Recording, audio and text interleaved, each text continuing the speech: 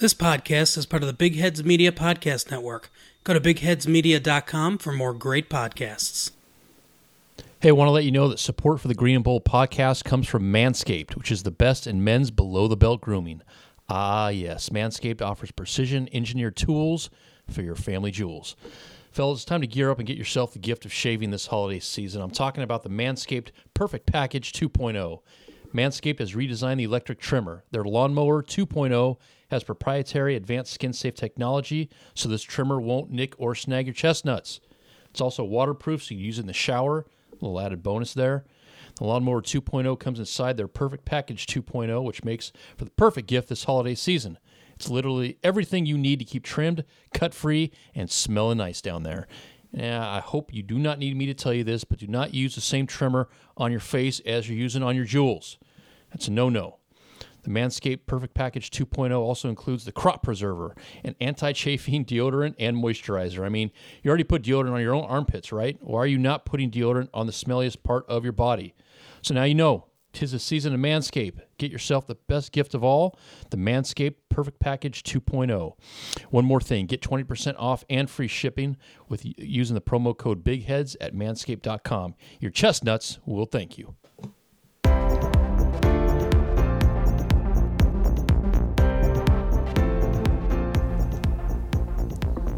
Welcome back, everybody. We're here on the Green and Bold podcast. I'm Joe Stiglich alongside David Feldman. David, good to be back here with you. Yeah, this is awesome. This is going to be a fun episode. It really is. Thanksgiving week here. I'm thankful that the Green and Bold podcast is up and running, and Yes. we're doing it. We got it underway. We got some listeners, and it's been fun so far, man. It's been awesome. It's been an awesome experience. We love the interaction. People on Twitter hitting us up.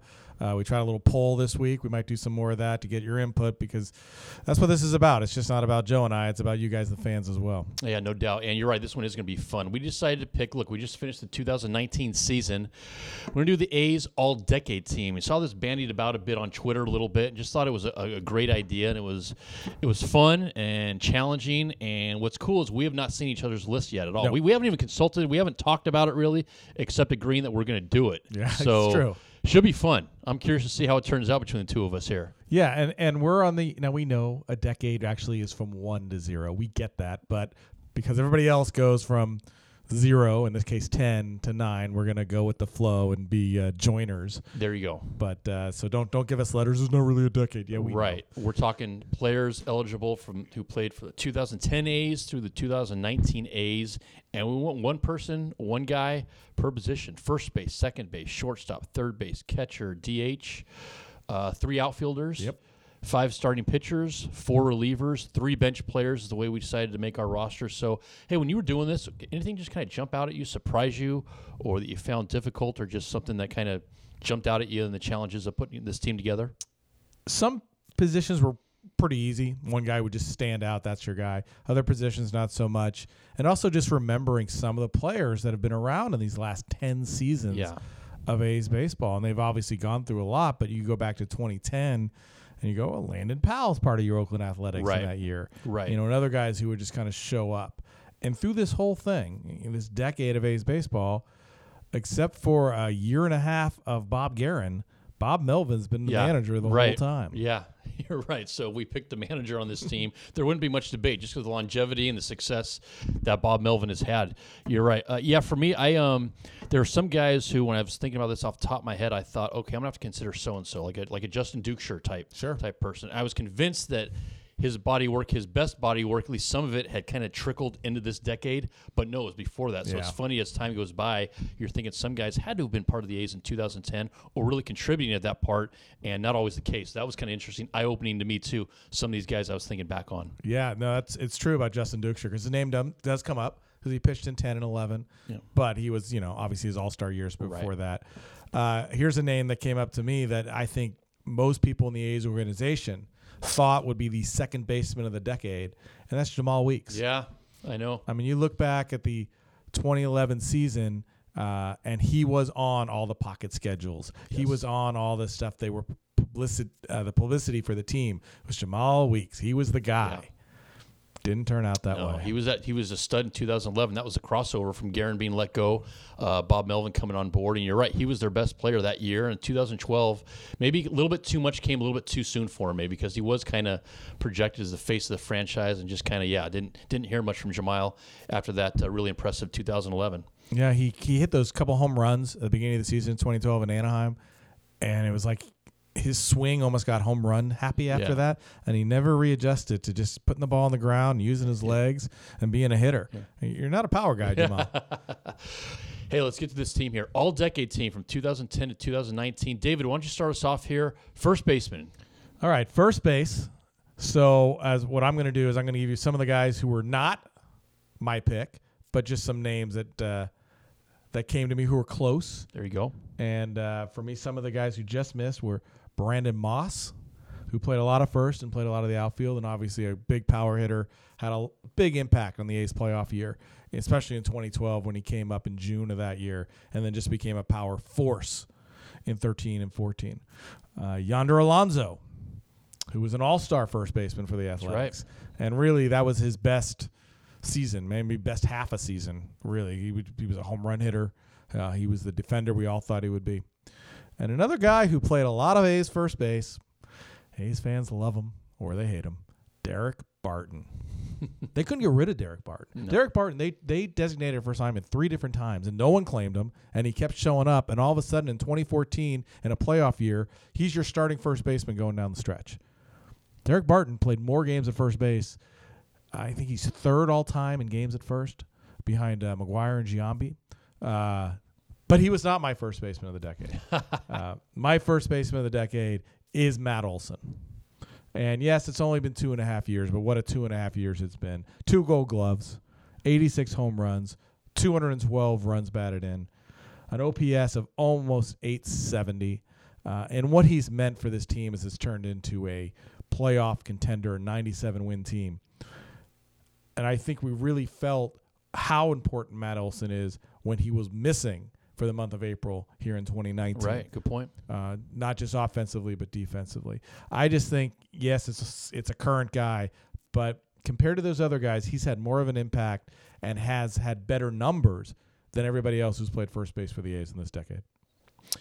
Yeah, I cannot disagree with you there, and I won't spend a whole lot of time on this one. For me, this wasn't all a super tough one for me at first base. I went with Matt Olson as well. He was the clear guy, I think. A couple of the guys you mentioned, I also considered. They're on my list. By the way, part of the fun of this list was I could have done all the research typing away on my laptop, but I wanted to get a pen. I got a big yellow pad. I wanted the satisfaction of scribbling out names, crossing them out. Nice. Big, deep sigh, putting my hand on my forehead, trying to figure things out. I felt like that kind of an assignment. So I got some names crossed out. Brandon Moss, very versatile. Perhaps a candidate at other positions on this team. We'll see here. But, I went with Matt Olson. Just 2A excellence. Essentially, back-to-back 30-homer seasons, finished at 29 one year, back-to-back Gold Gloves, and all the great plays we're seeing on the left side of the infield with Chapman and Semien. A lot of those come to completion with Matt Olson making a nice pick in the dirt or reaching high for a nice ball, just like that. I mean, he finishes off a lot of these nice plays we're seeing in this standout A's infield lately. So that's a sweep for us. First base, we both picked Matt Olson. How about we move on to second base? Well, just a couple other first baseman names, just to remind people who played first base for the A's in the decade. How about Nate Fryman? Yeah. Had a couple of big moments. Big 18th inning walk-off single against Mariano Rivera. That ball is in the Jewish Baseball Hall of Fame, by the way. There you go. Which I saw in Baltimore a few years ago. Chris Carter, lots of big home runs for the Athletics. He did. Connor Jackson from Cal. Actually had a first-inning grand slam once. Never really panned out, but the A's took a flyer on him. And Ike Davis. Ike Davis was your A's starting first baseman. He was for 1 year. You're right about that. He also took the mound a couple times. He did. He did. Much like his dad. Yeah. We've had a few guys at first base, but yeah, Matt Olson, number 1. So now, moving on to second base, and Joe, you take the lead here. Who's your second baseman? Yeah, I tell you what, I'll keep the same kind of formula, like some guys that we could have I could have considered here. Mark Ellis, great body work with the A's. Just so much of it was pre-2010. What a great clubhouse guy. Just what a solid contributor. Ben Zobrist, very short time with the A's, but a super versatile guy. Was and remained second baseman. Bounced around a little bit, I think, that half season of 2015 before he got dealt to KC in a trade that eventually netted Sean Manaea. Eric Sogard, right? The face of the American League during that one fan poll, right? That's right. Where they did MLB Network did the face of the franchise and the face of the league. Eric Sogard emerged as the #1 American League player in that poll, lost out to David Wright for all the major leagues. But what a cool moment that was for one spring training for Eric Sogard. I had Jemile Weeks down on my list. That's how I was looking at Jemile's one really great season with the A's. But for me, it was Jed Lowrie. This is so much in so many ways. When you look at the middle of the A's infield, it was a Jed Lowrie decade. He had 2 different stints with the A's. Came in a trade from Houston with Chris Carter, Brad Peacock, Max Stassi going to the Astros. And he's with the A's from 13 to 14. That first season, he was healthy, which was a question mark for him in years prior with the Red Sox. Had 45 doubles that season, contributing to a division winner.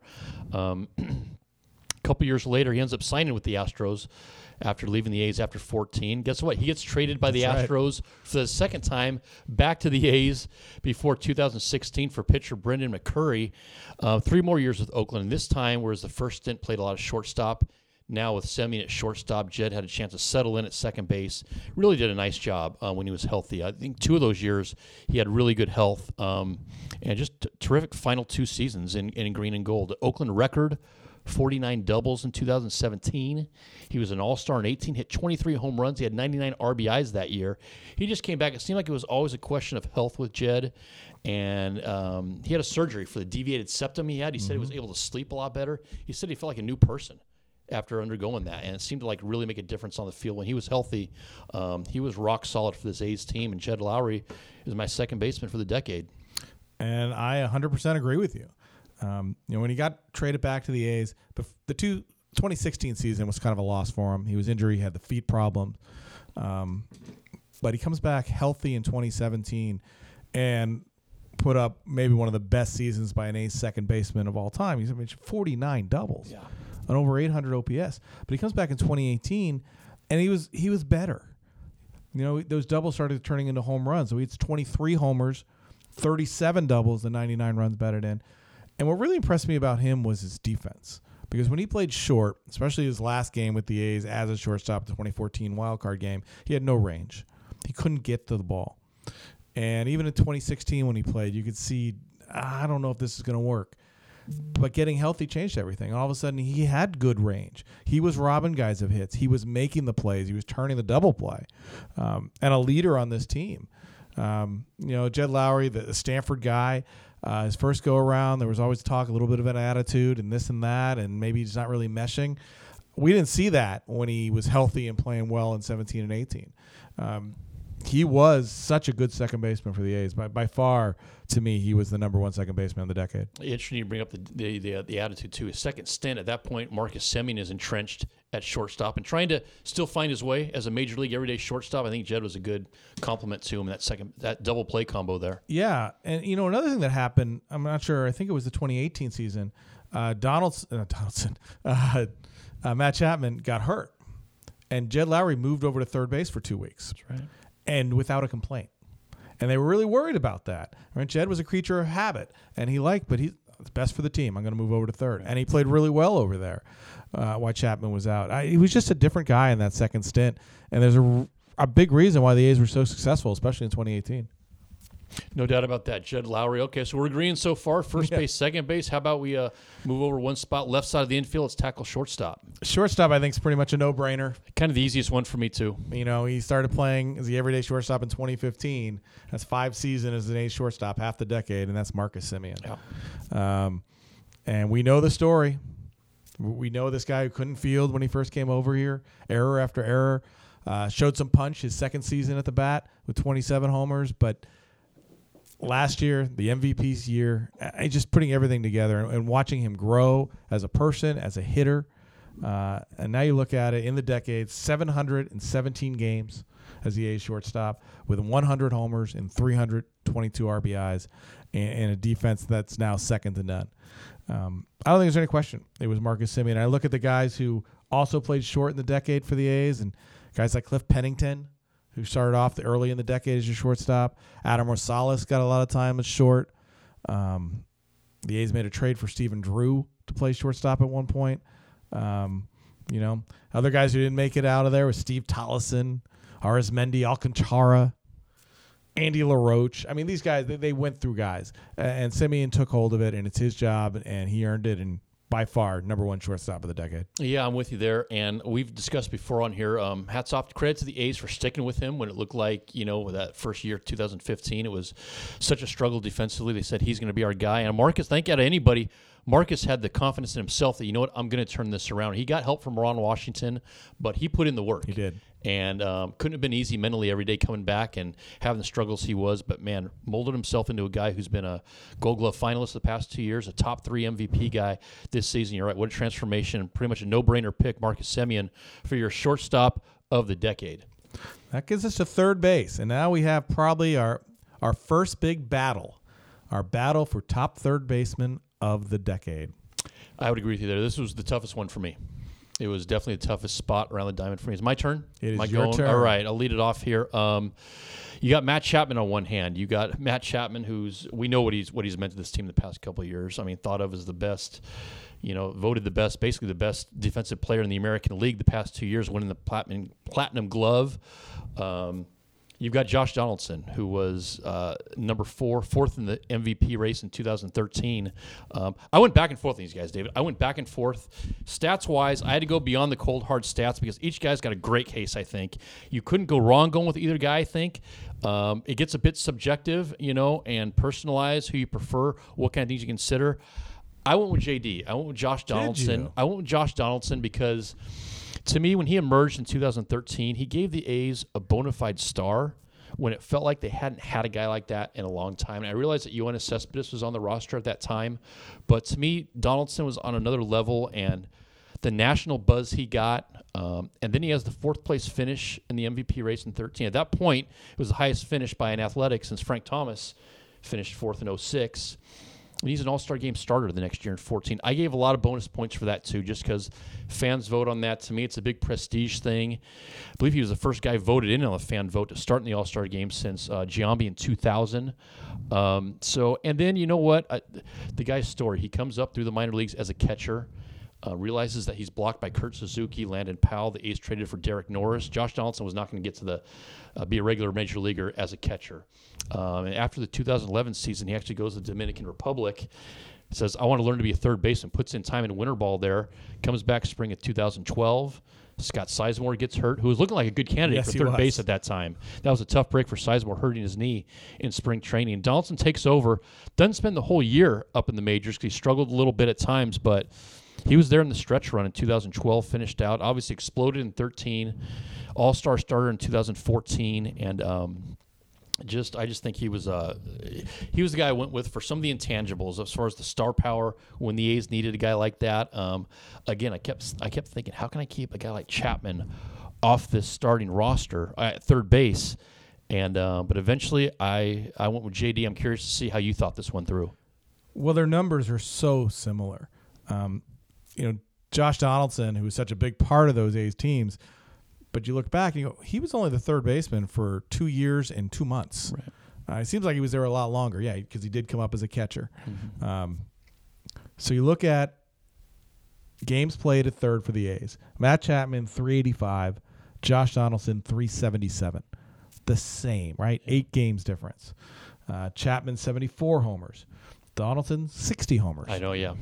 But RBIs, Chapman 199, Donaldson 218.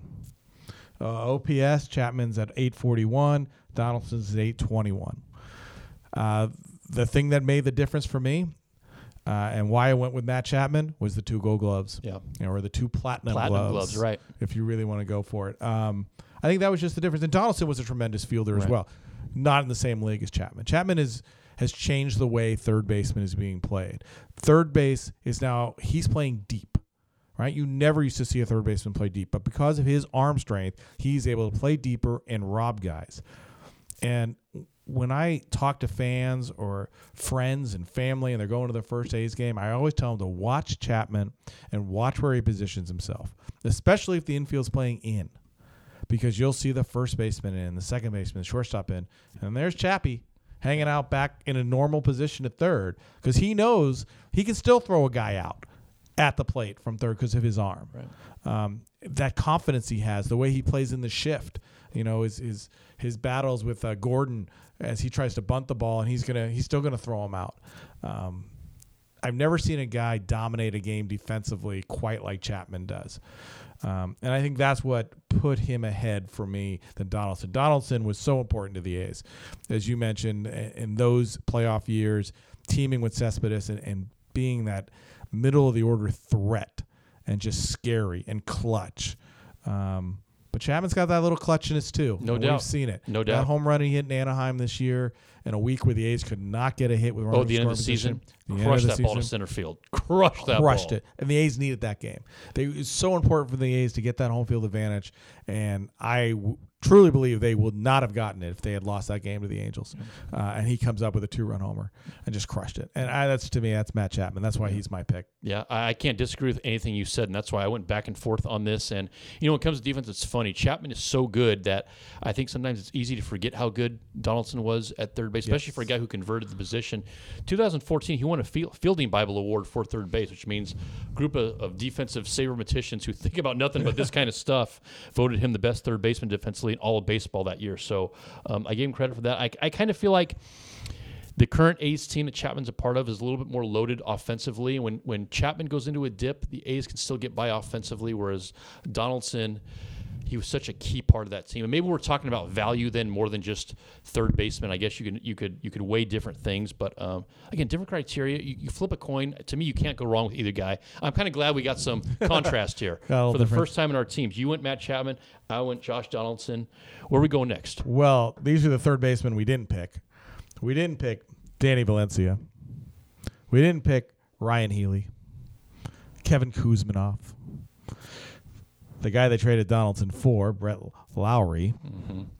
Brandon Inge did not get the pick, although he had some big moments for the A's when he was healthy. 2012, right? He was a big guy for parts of that grand season. slam. Right. Actually, he got hurt, and that's what allowed Donaldson to take over at third base down the stretch there too. Exactly. Right. The before mentioned Scott Sizemore, Trevor Plouffe. Yeah, had a year with the A's. And Aki Iwamura, who came over in late September and played a little third base for the A's. But none of them obviously could touch either Chapman or Donaldson. Either one could be your pick. So now we go to left field. And I tried to stick to somebody who played mostly left, but he had a little center and a little DH.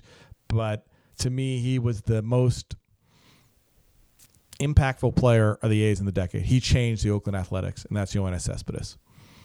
When the A's signed him out of Cuba, something that we hadn't seen the A's do, go into the international market and come out with a guy as the winner for a talent like this. And this was a pure talent. This was a dynamic player the A's hadn't had.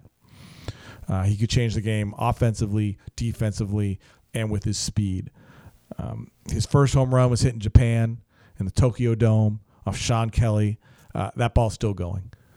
And we saw that right away. You're like, oh, my. The ball comes off his bat differently. This is, dare I say, Canseco-esque off his bat. Oh, absolutely. And just the impact that he had up and down the lineup. You don't win in Major League Baseball without dynamic players, right? And you look at why the Astros have been so successful. They have a whole slew of dynamic players. Athletes. From Springer, Correa, Altuve, Bregman.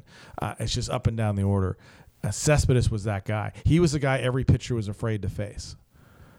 And he just changed the culture of the A's. He made the A's, in my opinion, a winning team. And the trade of Yoenis Cespedes in July of 2014 destroyed this team for a few years.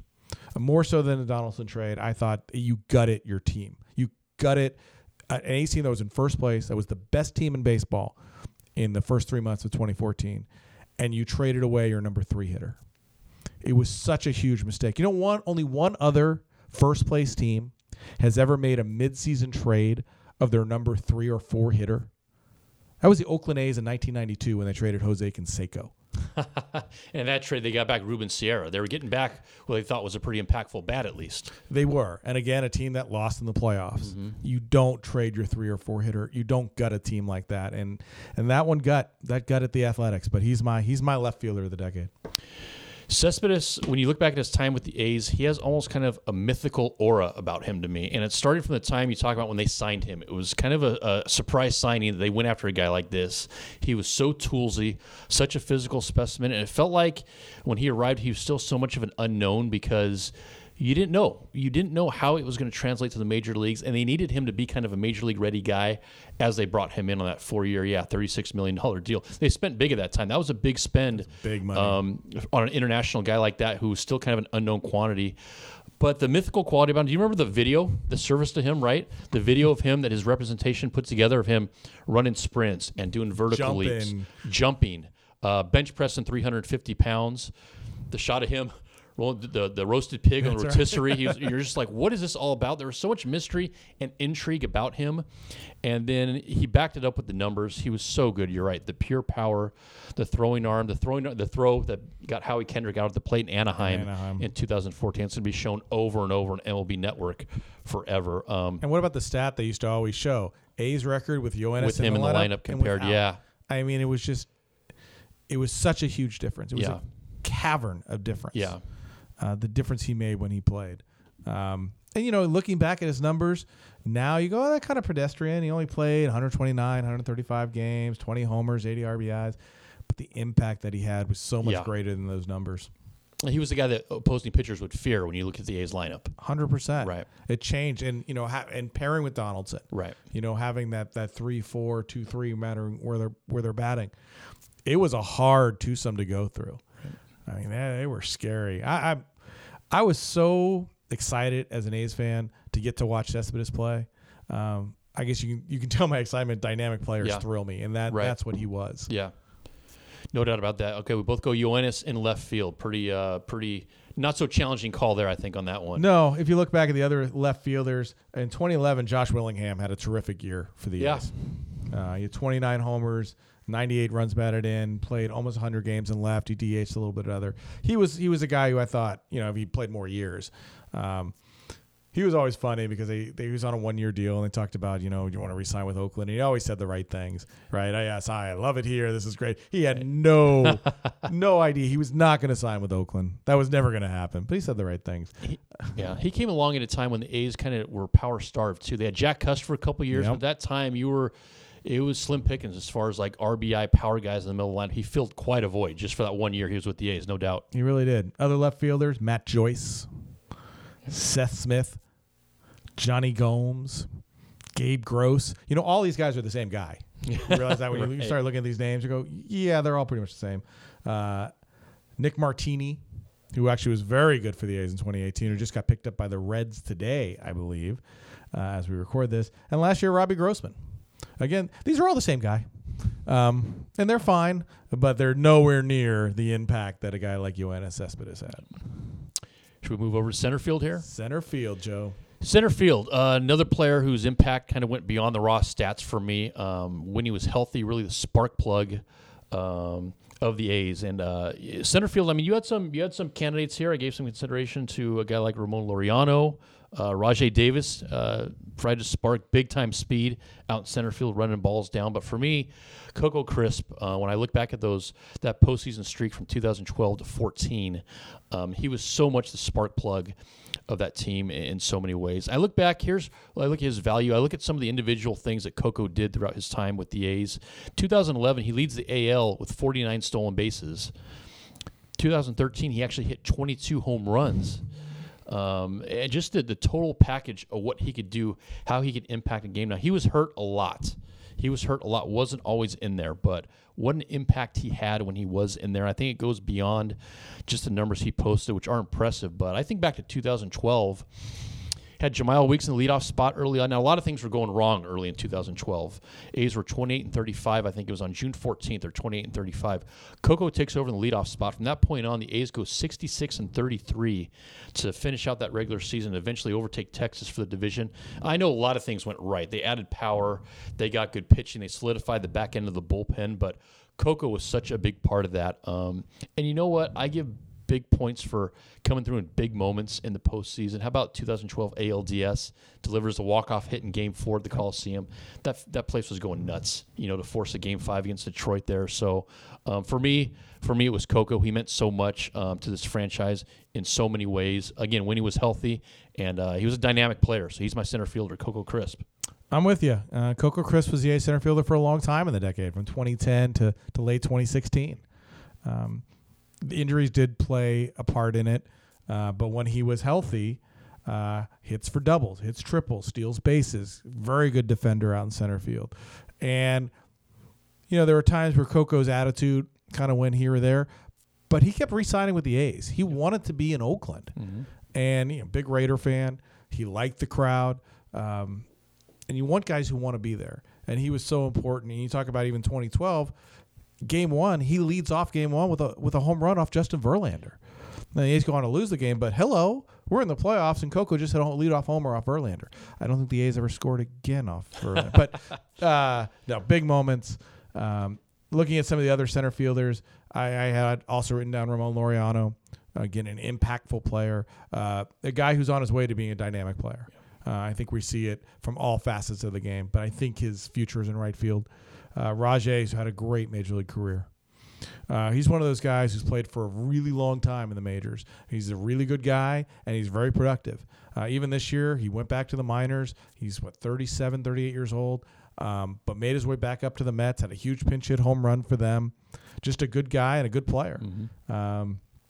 Billy Burns was the A's center fielder. Yeah, he came up in my mind too, making this roster. Billy Burns, one of those players, just frustrates me. Your whole game is predicated on speed. Why are you ever hitting the ball in the air? It's the Willie Mays Hayes from Major League thing. Every time you hit the ball in the air, you should do push-ups because there's nothing good that's going to come when you hitting the ball in the air. Other center fielders, Craig Gentry.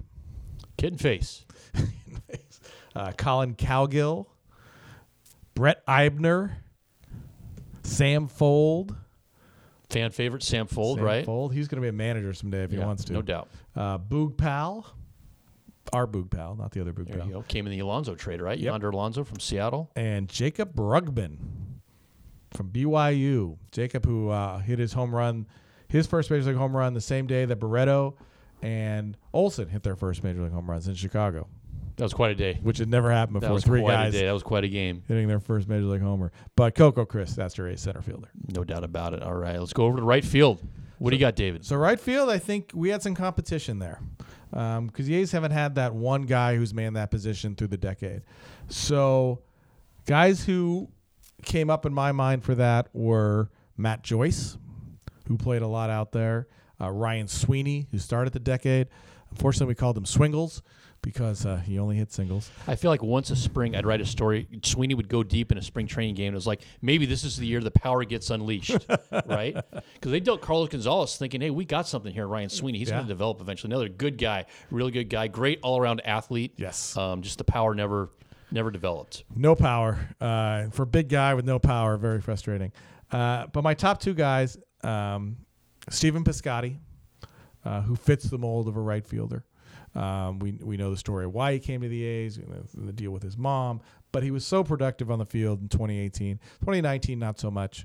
And that's why he did not get my pick as the A's right fielder. Instead, Josh Reddick takes that mantle. And Josh Reddick, he wins a Gold Glove out there. He played over 500 games, the 77 home runs, the huge year in 2012. The relationship with the fans played into this. The Spider-Man, the hitting guys with the pies after walk-off wins. Just another good guy and a good baseball player who was very solid for those A's playoff teams. Now, I don't know if he'll ever match the power that he had in 2012, but he doesn't have to. Yeah. And you're looking, especially with the Astros now, he's batting 8th and 9th a lot of the time. But for the A's, that 2012 team really was magical, and everything came together with Cespedes and Donaldson, and Josh Reddick was the third guy, the three amigos, hitting the ball out of the park and playing great defense. Yeah, no doubt about it. That's a good pick. And you know what? Okay, right field, gave some consideration to Stephen Piscotty. Definitely, you're right. Has all the tools that you're looking for in a right fielder. Local guy, and a great story. Great that he got to be back here for all the family reasons. Great that he was back with the A's and is still with the A's, and has a lot of tools. Gave him some consideration. For me, it came down to Josh Reddick and Brandon Moss, actually. And the more I looked at it, this was I went with Brandon Moss. Nice. So maybe not the traditional right fielder, but he did play plenty of right field. I kept going back and forth between him and Reddick, and I was thinking, how can I not have Josh Reddick as my right fielder, given the arm and the Spider-Man and all the highlights and what he's meant to the fans, which I give a lot of emphasis on in battles like this. For me, even more so, I was thinking, how can I not have Brandon Moss somewhere? He kept getting bounced off of first base for me, and then I just said, you know what? The offensive production for me from 2012 to 14 is what put it over the top for me, just his offensive production. He was a big part of that 2012 season. I mean, talk about a guy who came out of nowhere, out of AAA to join the team partway through. I think it was maybe June. It was June. It was right before the Colorado series. And the thing that was happening was Manny Ramirez was at AAA for the A's. And the A's had to make a decision whether to call up Brandon Moss, or he had an out in his contract, or were they going to call up Manny Ramirez? Yeah. And the A's made the 100% correct decision in calling up Brandon Moss. No doubt. And that series in Colorado, they ended up sweeping Colorado. He had a 2-homer game. He had 5 homers, Field, yeah. I believe, in that series. Big home runs, the 19-inning home run against the Angels. And then the wild card game, the 2 homers, including the 3-run homer. 5 RBIs. I mean, I gave a lot of weight to that, too. Coming through on a big stage. That game should have been the Brandon Moss story. He should have been the story of that wild card game. 2 home runs to give what should have been enough offense. Let's not even go there. Let's not get too wrapped up in that game. We've gone over that before, but the 3-year period from 12 to 14, 76 homers, 220 RBIs, and 844 OPS. The All-Star game in 14, the big wild card game. And to me, he was an underrated player in right field. I know he played a lot of first base. By 14, he was playing a lot of corner outfield, too. I think he did a nice job for a guy who wasn't known and maybe even was thought of as a little bit of a liability. Sometimes you thought, well, we got to get his bat in the lineup, so we'll put him out in right field maybe. I thought he held his own pretty well. Again, Josh Reddick, tough to not go with him. For me, with Reddick, the offensive production fell off a little bit too much after 2012, and some injuries factored in. So I felt like I wanted to get Brandon Moss on this team one way or another, and he played enough right field for me, did a good enough job. He got my nod at right field. Beating out the likes of David DeJesus. He was a bad A. He was part of that 2011 team, right? They brought in some veterans that year, just didn't make much of an impact. The oft-injured Jake Smolinski, Chris Coughlin, Jeremy Hermida, and our friend who we talked about last time, Michael Taylor. Again, physical specimen, looked perfect. Looked like it just never happened. That was a good one. That was a good debate right there. Right field was So tough. we've disagreed on third base and right field so far. We've agreed elsewhere on the diamond so far. We can go behind the plate next. We can go DH. We're going to go catcher. Okay. And we put this one out in the Twitterverse. We put a little poll out to see what the fans thought who the A's catcher of the decade was. And we put 4 names out. We put Kurt Suzuki, Stephen Vogt, Derek Norris, and Josh Phegley. And a resounding win for Stephen Vogt. So Joe Stiglitz, is Stephen Vogt your A's catcher of the decade? He is, and to me this one wasn't all that tough for me. Vogt, back-to-back All-Star appearances in 2015, 2016. 16, that was a little that trip to the All-Star game was kind of a little bit questionable, just as far as the stats, the back of the baseball card. But look, all those guys you mentioned, I gave consideration to them. Jonathan Lucroy too. Yeah. I gave some consideration to him. The one impactful year he had, 2018, he had a big role helping that pitching staff that year to a wild card berth. But for me, Stephen Vogt, the intangibles, such a great clubhouse guy, and just the body work he did enough there for me. Impact bat from the left side. You need a catcher who knows how to get in the head of pitchers. He worked with a lot of young pitchers, and you need a guy who's kind of a soothing, got a good kind of bedside manner, I guess you could say, with pitchers sometimes. And for me, he was that guy. And again, authored one of the more iconic moments of the decade for the A's, coming through with the walk-off hit in the 2013 Game 2 ALDS at the Coliseum against the Tigers. What a big moment that was. That was the first year I think he was up, kind of a Cinderella story coming up. So I think moments like that really stick out. For me, it's like, what moments stick out to you? You know, these snapshot moments throughout the decade, who came through with those moments? And if they got enough body of work surrounded around those moments, I'm going to go with guys like that. So for me, it was Stephen Vogt behind the plate. I think the fans got this one right. I agree. I went with Stephen Vogt too. Kurt Suzuki, who was pretty much the A's starting catcher in 10, 11, and halfway through 12. But his best years with the A's were really the previous decade. Came up in mid-07, and then 8, 9, he was really, really good. And still had obviously he's had a great career. He's a World Series champion now. But Stephen Vogt in those middle years, calming force, the 2 All-Star appearances, some big hits, the way the fans reacted to him. I believe in Stephen Vogt. I think it had to be Vogt. A few other catchers came up. John Jaso. Mm-hmm. Again, he couldn't get healthy. Right, concussion issues, yeah. And they wanted John Jaso to take over as a catcher and just couldn't do it. Landon Powell, Bruce Maxwell, didn't pan out for him. Mm-hmm. Don't put yourself in the spotlight if you can't back it up. Right. I just, if you're a 4-time All-Star and you want to take a knee, that's fine. If you're a catcher who's trying to make the big leagues, it's still fine. I'm okay with it. But you got to back it up. Yeah. Right? And you don't come into training camp overweight and not ready to play. You don't have an off-field issue. The legal issues, too. Yeah. I mean, the guy was arrested, So, again, good guy. I never personally a good guy for me to talk to, Bruce Maxwell. But obviously everything you're saying is very true. You don't want to be in the headlines for the wrong reasons. Right. Anthony Recker, who the A's really thought was going to be a player, now he's going to be a broadcaster. And Giovanni Soto. Soto in 2014 was really good for the A's. And if he does not get hurt in that wild card game, maybe the Royals don't run as wildly as they do. Right. Maybe. No doubt. You're right. Catcher Stephen Vogt. We agree with that. We agree with the fans on that one. That was good to get some fan feedback on that one. Do we go to DH here? DH. Go for it. Well, this one, there are a bunch of guys. The guys who are not my DH are Jack Cust, who is a prototypical DH, Billy Butler, who the A's spent a lot of money on for very little production, Hideki Matsui, who the A's had in 2011. The 2011 team was a little interesting team. We had a lot of guys coming in. It was. You had him, David DeJesus. Custy was still around. It's kind of a strange team. How about Adam Dunn? Yeah. 2014, right? Right after, Cespedes gets traded. Yeah. Now you're in August and you realize you have no thump in the lineup. August trade acquisition. That's right. Yeah. And you got Adam Dunn hits a home run in his first first Oakland A's at bat. Is on the playoff roster. He'd never been to the playoffs. This is a guy who hit 40 homers almost every year with the Reds and the Diamondbacks and the White Sox, and unfortunately never got in a bat. Even in the extra inning game, there wasn't a place for him to bat, which I always felt bad. I was going to be his first postseason appearance. So none of those guys are the DH. Instead, I went with Chris Davis.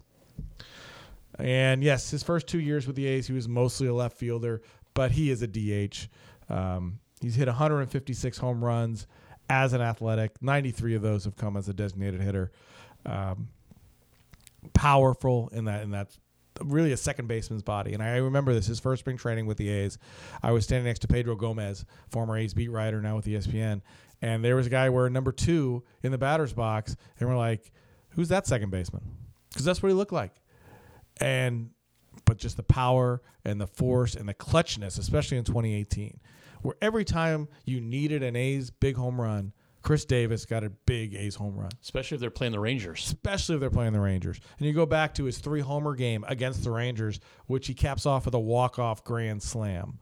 I mean, Chris Davis, he is, we know his trouble in the outfield. He was okay tracking the ball, but he can't throw. Yeah. It became a mental thing with him. So he is a DH, and he is my DH of the decade for the A's. Yeah, I'm with you. Pretty much a no-brainer for me. 3 straight 40-homer seasons, 100 RBI seasons there. Just getting traded from Milwaukee to Oakland would just fit him like a glove. Being in this clubhouse, he just found his major league home. The A's signed him to extension, coming off a down year, obviously for him. By his standards in 2019, hoping he can give a bounce back here in 2020. But no doubt, Chris Davis is your DH of the decade for the Oakland A's. Hey, we're going to take a quick break right here. Those are our position players. Pretty good offense, I think. Yeah, I think they win some games. Yeah, no doubt. We'll come back with our all-decade pitching staff here when we come back on the Green and Bold podcast. Hello out there to every man, woman, and child. This is the B Team. I'm Nathan Eberhardt. And I'm Michael Hanna, and together we host the UCLA B Team podcast, your go-to audio source online for news, analysis, opinion, and sometimes even jokes about UCLA Bruins sports. We're proud to be members of the Big Heads Media Network, and you can find our newest episodes every week at bigheadsmedia.com, or you can subscribe via iTunes, Google, or wherever you get your favorite podcasts. Follow us on Twitter at UCLA B Team, and hit us up with questions or comments. We love to interact with our listeners. So for a smart, level-headed, if sometimes irreverent, unofficial, We cannot stress this enough, unofficial take on the UCLA Bruins, come join the B Team. Back with the Everybody Green and Bold podcast. I'm Joe Stiglitz, the man across the table from me. You can't see him, but you're going to hear him in a second, is David Feldman. We just gave you our A's all-decade team as far as position players and a DH. Now we're going to go to the pitching staff here, David, and a lot of names to sort through, okay, because we went 5 starters, 4 relievers, so you just naturally have to build a bigger pool of candidates, and this was more of a struggle for me than picking the position players, but let's just get into it, man. Why don't you go ahead and give us your first starter here. I didn't necessarily pick 1 through 5 in the rotation. I was just looking for 5 starters, but let's just start to tick them off here. Why don't you go ahead and start us off? So I think the lead guy in the rotation, and I have a feeling we're going to agree on this, is Sonny Gray. Yeah. Sonny was the A's best pitcher in the decade and the most wins, 44 wins. He went 44-36. His ERA at 3.44. Game 5 starter in 2013. And in 2014, a huge game, the last game of the year. The A's needed to win to clinch that wild card spot, and he shuts out the Rangers. Just a man's up and put the team on his back. And Sonny Gray was a really good Oakland Athletics starting pitcher, and he's my number 1 starter. Yeah, I'm with you there. The only Cy Young finalist in the decade for the A's in that great 2015 season he had. How about, throwing that shutout in the 2014 season at Arlington was really something to clinch that wild card for the A's. Yeah, that's I think pretty much a no-brainer there. Sonny Gray for me, we agree on that one. So we got Sonny Gray as a top starter on our all-decade rotation here. Just keep rolling here. Let's go. Who do you got next? Number 2, I went with I could say kind of a fan favorite, still an A's fan favorite, I think, for everything you see on Twitter about him and everything. I went with Bartolo Colon. Yes, you did. Yeah, only spent 2 years at the A's, 2012 and 2013, but what a body of work, really impressive body of work with the A's during that time. Now, I realize suspended for part of the 2012 season for PED, positive test, and that was a big deal because he was a big loss to a team that was headed to the postseason. With nothing but rookie starters when they got to the postseason. Right. Jared Parker had to step up for that team. But I tell you what, if you're talking about positive influence in the clubhouse, young pitchers just raved about Bartolo as far as being able to watch him on the mound, the way he went about things as a veteran, the way he just predominantly used a fastball, really, and not much else. That's it. Just spotting that fastball. The guy they could go to for advice. He was a veteran that guys can lean on. But the body of work, too. Dude, 2013, he goes 18-6, and those 18 wins tied for the most by an A's starter in the decade. His 2.65 ERA that year was the lowest ERA by a full-time A's starter throughout the decade. He had 3 shutouts that season. To me, it's Bartolo Colon. I think he gave you so much. He was so much fun to watch. He was such an entertaining figure, and he was rock solid for a team going to the postseason twice. Even though he did miss part of that 2012 season, I couldn't keep Bartolo off this rotation. I'm with you. 28-15 with the A's with an ERA of 2.99. Fastball after fastball, that streak in Anaheim where he threw 43 straight strikes, something like that. Yeah, right. That was incredible. Just the way he handled himself, he never got rattled. Very important for the A's young pitchers to see that. The 2012 was unfortunate, and they could have used him that year, but he comes back in 2013, and it's just fantastic. And we talk about that Game 5. That was the decision. Was it going to start Bartolo Colon, or are you going to start Sonny Gray? Right. And I don't think there was a wrong decision there. Much like this last year with Minaya and Fiers. Right, was similar. Yeah. You're going to be okay. It's unfortunately neither one worked out, but Bartolo Colon, he's on my starting staff. There you go. So we're 2 for 2 as far as our first 2 of the 5 starters here. Why don't you give me your third starter on this all-decade team? You know what? Number 3 for me, and this one surprised me because I didn't realize how good he's been in his short time with the A's, and that is Mike Fiers. Okay. Mike Fiers is 20-5 with the A's. 20-5. Yeah. Plus the no-hitter. Pretty good, yeah. ERA of 3.69. And he got off to a terrible start this year, and he obviously comes back, goes 21 straight starts without taking a loss. it's just amazing how good he's been. And the A's are very lucky that he did come back. The A's non-tendered him after the 2018 season. He was a free agent, and they gambled that he would come back to the A's, and he did on a 2-year deal, a very team-friendly 2-year deal, especially for as good as he pitched. Mike Fiers, he makes my starting rotation. He's number 3. I'll tell you what, Mike Fiers is the guy who got the most consideration from me out of everybody who didn't make the team. Oh. Out of everybody who didn't make the team. So because of that, I'm going to give you the next starter who I was comparing him with most, who I think made sense to compare him with. And I went with the lefty Scott Kazmir. Scott Kazmir? Yeah, he shows up as number 4 in my team. There you go. It's going to get funny as we kind of bring up different guys who we have among that top 5, but maybe in different slots. But Kazmir, just a big time free agent signee in before 2014. We didn't see the A's sign a lot of guys like this. No. He gets a 2-year, $22 million deal, and he responds with an All-Star year that season in 2014, 15-9, a 3.55 ERA. And I realized he tailed off a little bit that second half. Which is why the A's had to go out and make a couple trades. Part of the reason in the pitching staff, but overall 15-9, 3.55. He was impressive, man. Over his 2 years, actually only a season and a half with the A's, he went 20-14, a 3.12 ERA over 50 starts. If you want to go all sabermetric-y a little bit, a 1.133 WHIP, which is really good.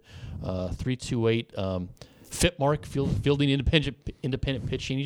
Someday we're going to have a big podcast just about FIP. Yeah, there you go. That'll be really exciting, won't it? But I tell you what pushed me over the edge, and I guess I could have fit Fiers on here too, along with Kazmir, but it came down for me, those two.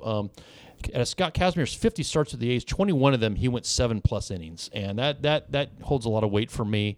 And you know what? He brought back a nice little trade to Houston, brought back Jacob Nottingham and Daniel Mengden. Yeah.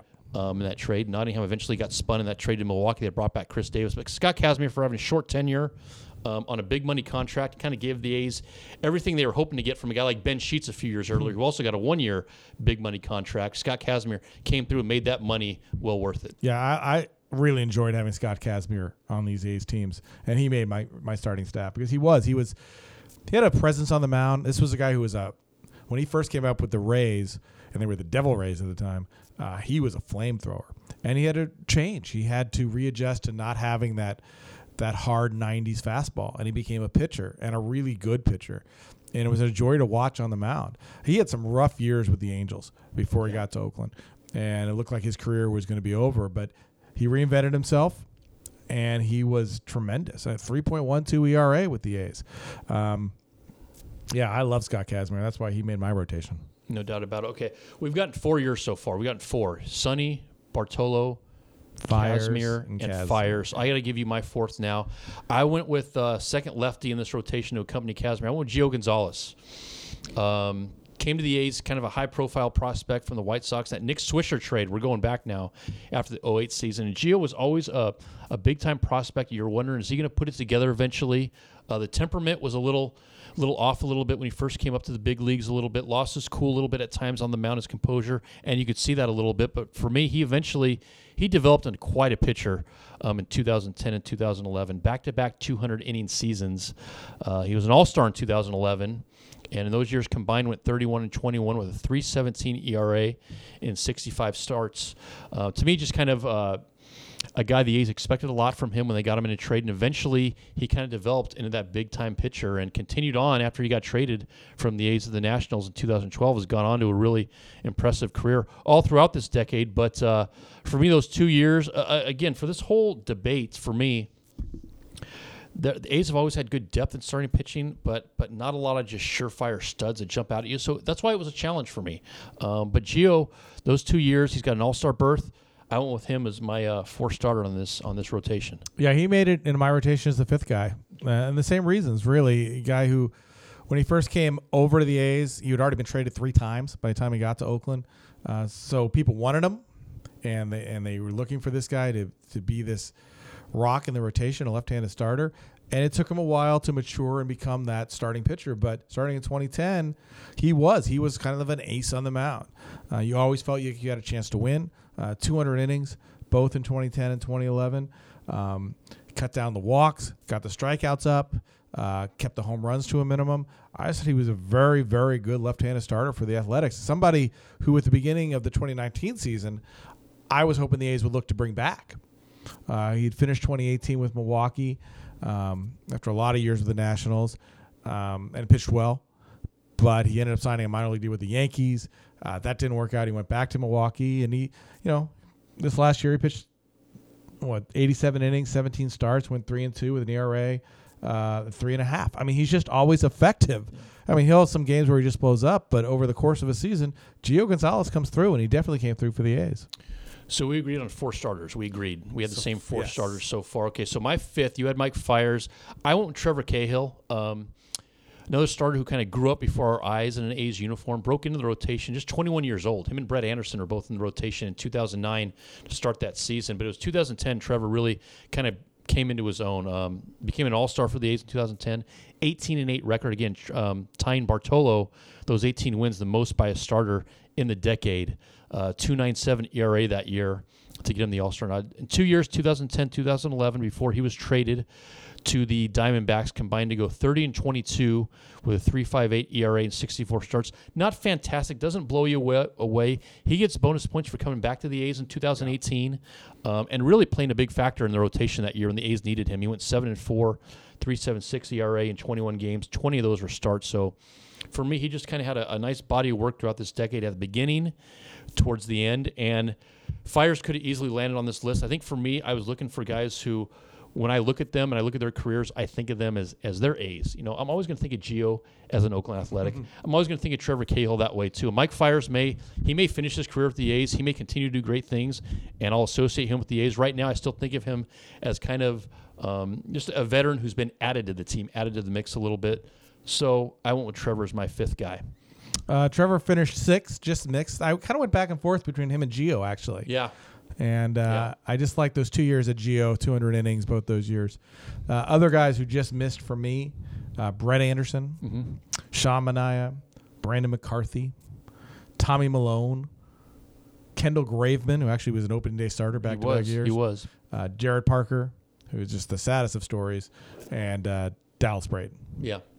They were all considered. As you see, the A's haven't had a real starting pitcher who's been consistent over a lot of years, not like a Marcus Semien, who's for 5 years has been the A's shortstop. The A's rotation has been in flux pretty much that whole decade. Guys last 1 or 2 years, and then it turns over.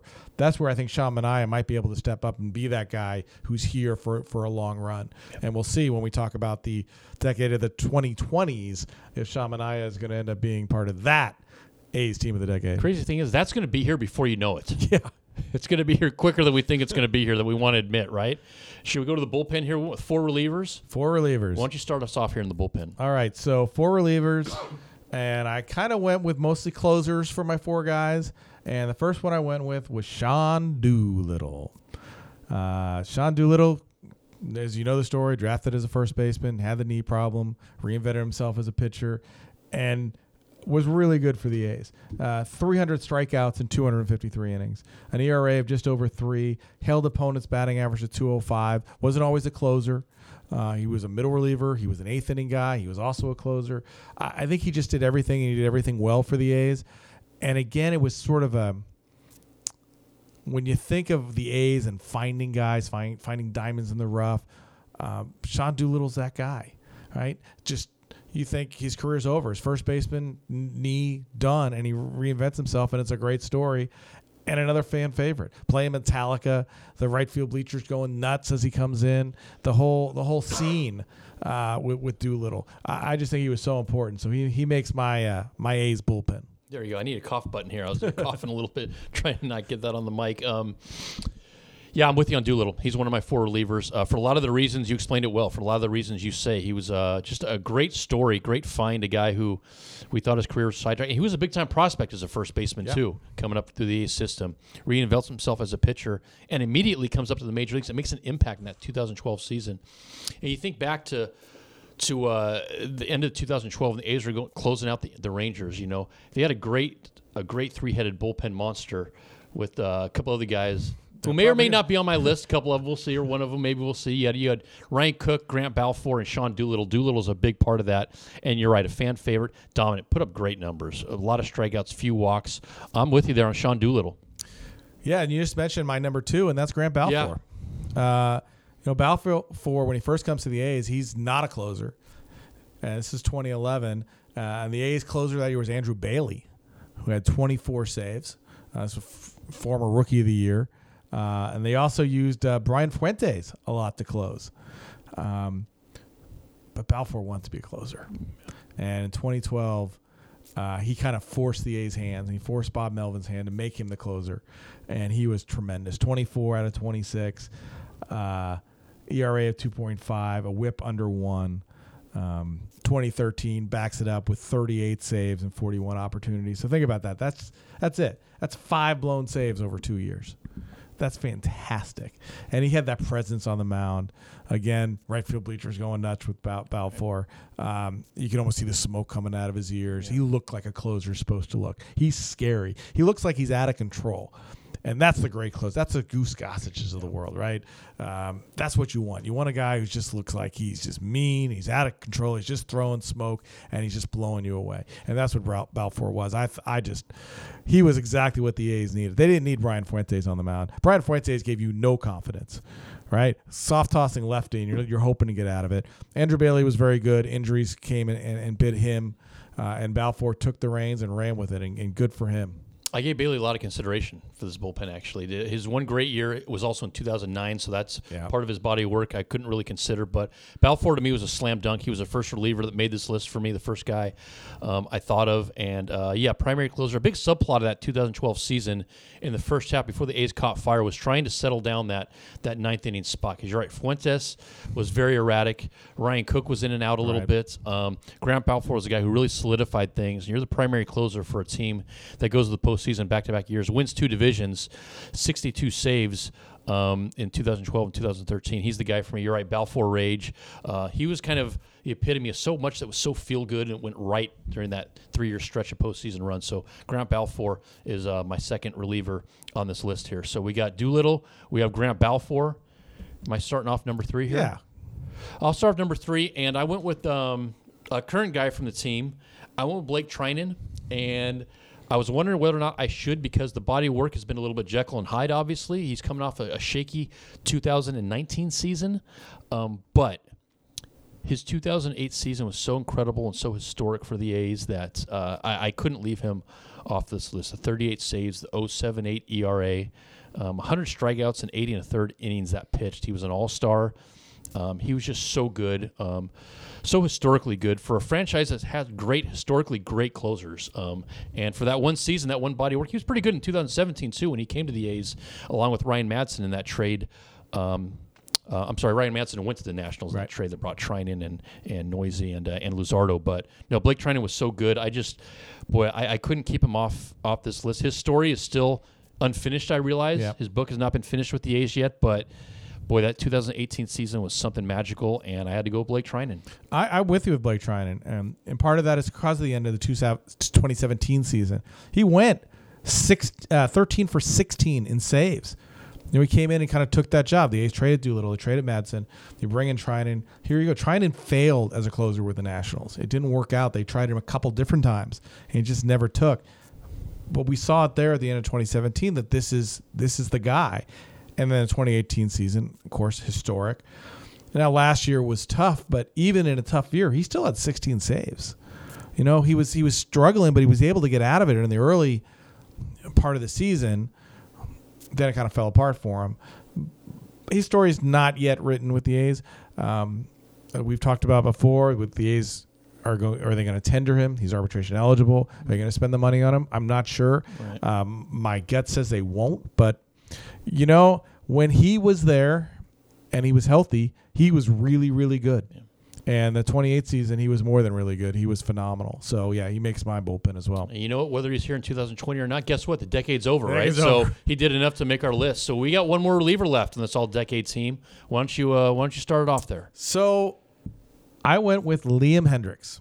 Okay. And not just because of last year, although last year was really good, but he's been part of the A's bullpen for a while now. He has been. You think about it, he's thrown 227 innings with the A's, and he's had 286 strikeouts in that time. Opponent batting average of 236. He's always been effective. Now he's been up and down. I mean, we know he was basically designated there in 2018. The A's had given up on him. But he came back, and he came back as this opener, and he was very good for the A's in September. And then last year as a closer, took it and ran with it, became an all-star because of it. But he's been with the A's for a while now, and he's been with the one guy in the bullpen that you could, for the most part, count on. I know there were some bad outings as well, but over time, I think Liam Hendriks has been very good.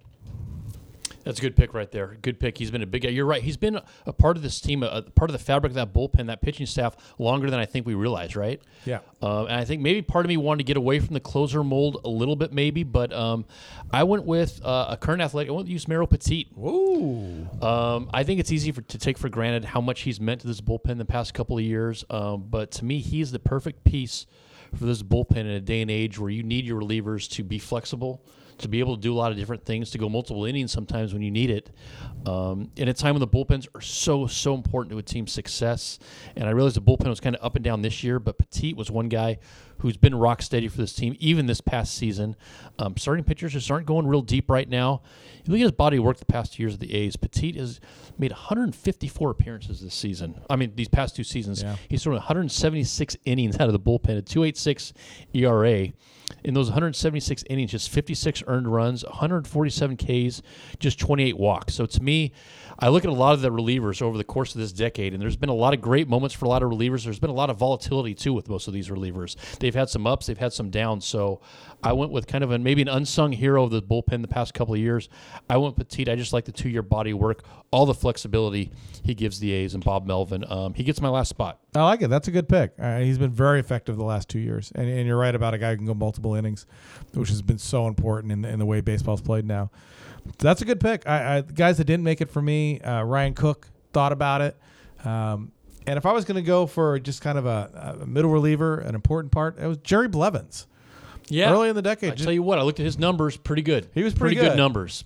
You know, and he almost came back to the A's. He actually went to Japan with the A's here in 2019. Thought he had a chance to make the team. It didn't work out. He went to Atlanta. But Jerry Blevins was a guy that I thought of. Bullpen's interesting, especially when you do like a team of the decade. Is it all closers, or are you actually trying to pull it out like a roster? Right. But this bullpen, if we have Doolittle, Balfour, Treinen, Hendricks, and Petit, yeah, I think that'd be a pretty good bullpen. Yeah, I'm glad we got a lefty on there. Had to go with the numbers warranted it. I also want to get a left-hander on there. So, no, it's a pretty good bullpen. I think pretty good bullpen we got right there. Hey, man, that does it. I don't know if we're going to we could have gone with some bench guys, but you know what? It's, we're kind of going cream of the crop here. I think we're going cream of the crop here. You know what? Nick Punto, he can rest. Right? He's okay. Right. No, I think it's a pretty good team. You look back at this A's decade, right? 5 playoff appearances in the 10 years. You like that? A 50% conversion rate. That's pretty good. A lot of teams can't say that, especially for a team with, as we know with the A's, their payroll. You wouldn't expect that. And the A's came through. 5 playoff appearances. How many appearances do the Giants have in the playoffs? Would that be 4, I believe? Only 4. Now they got the 3 World Series, and they can boast that, and good for them. But the A's went to the playoffs more times. Right. They did. So it's kind of an interesting thing to think about in the decade. Good way to put it. And the postseason burst came kind of at the beginning of the decade, kind of at the end, kind of different eras. This decade kind of went through different ebbs and flows, right, for the A's in this decade. Very A's-like, right? Being very good and then being kind of bad. Yeah. But then coming back up and being good again. And I think going into the 2020 season, and I really, truly believe this is one of the best teams in baseball. Yeah. And that's right now before all the moves have been made. Don't know who they're going to add. Don't really know who they're going to lose. But what they have and who we know who's coming back, they are set up to succeed. No doubt.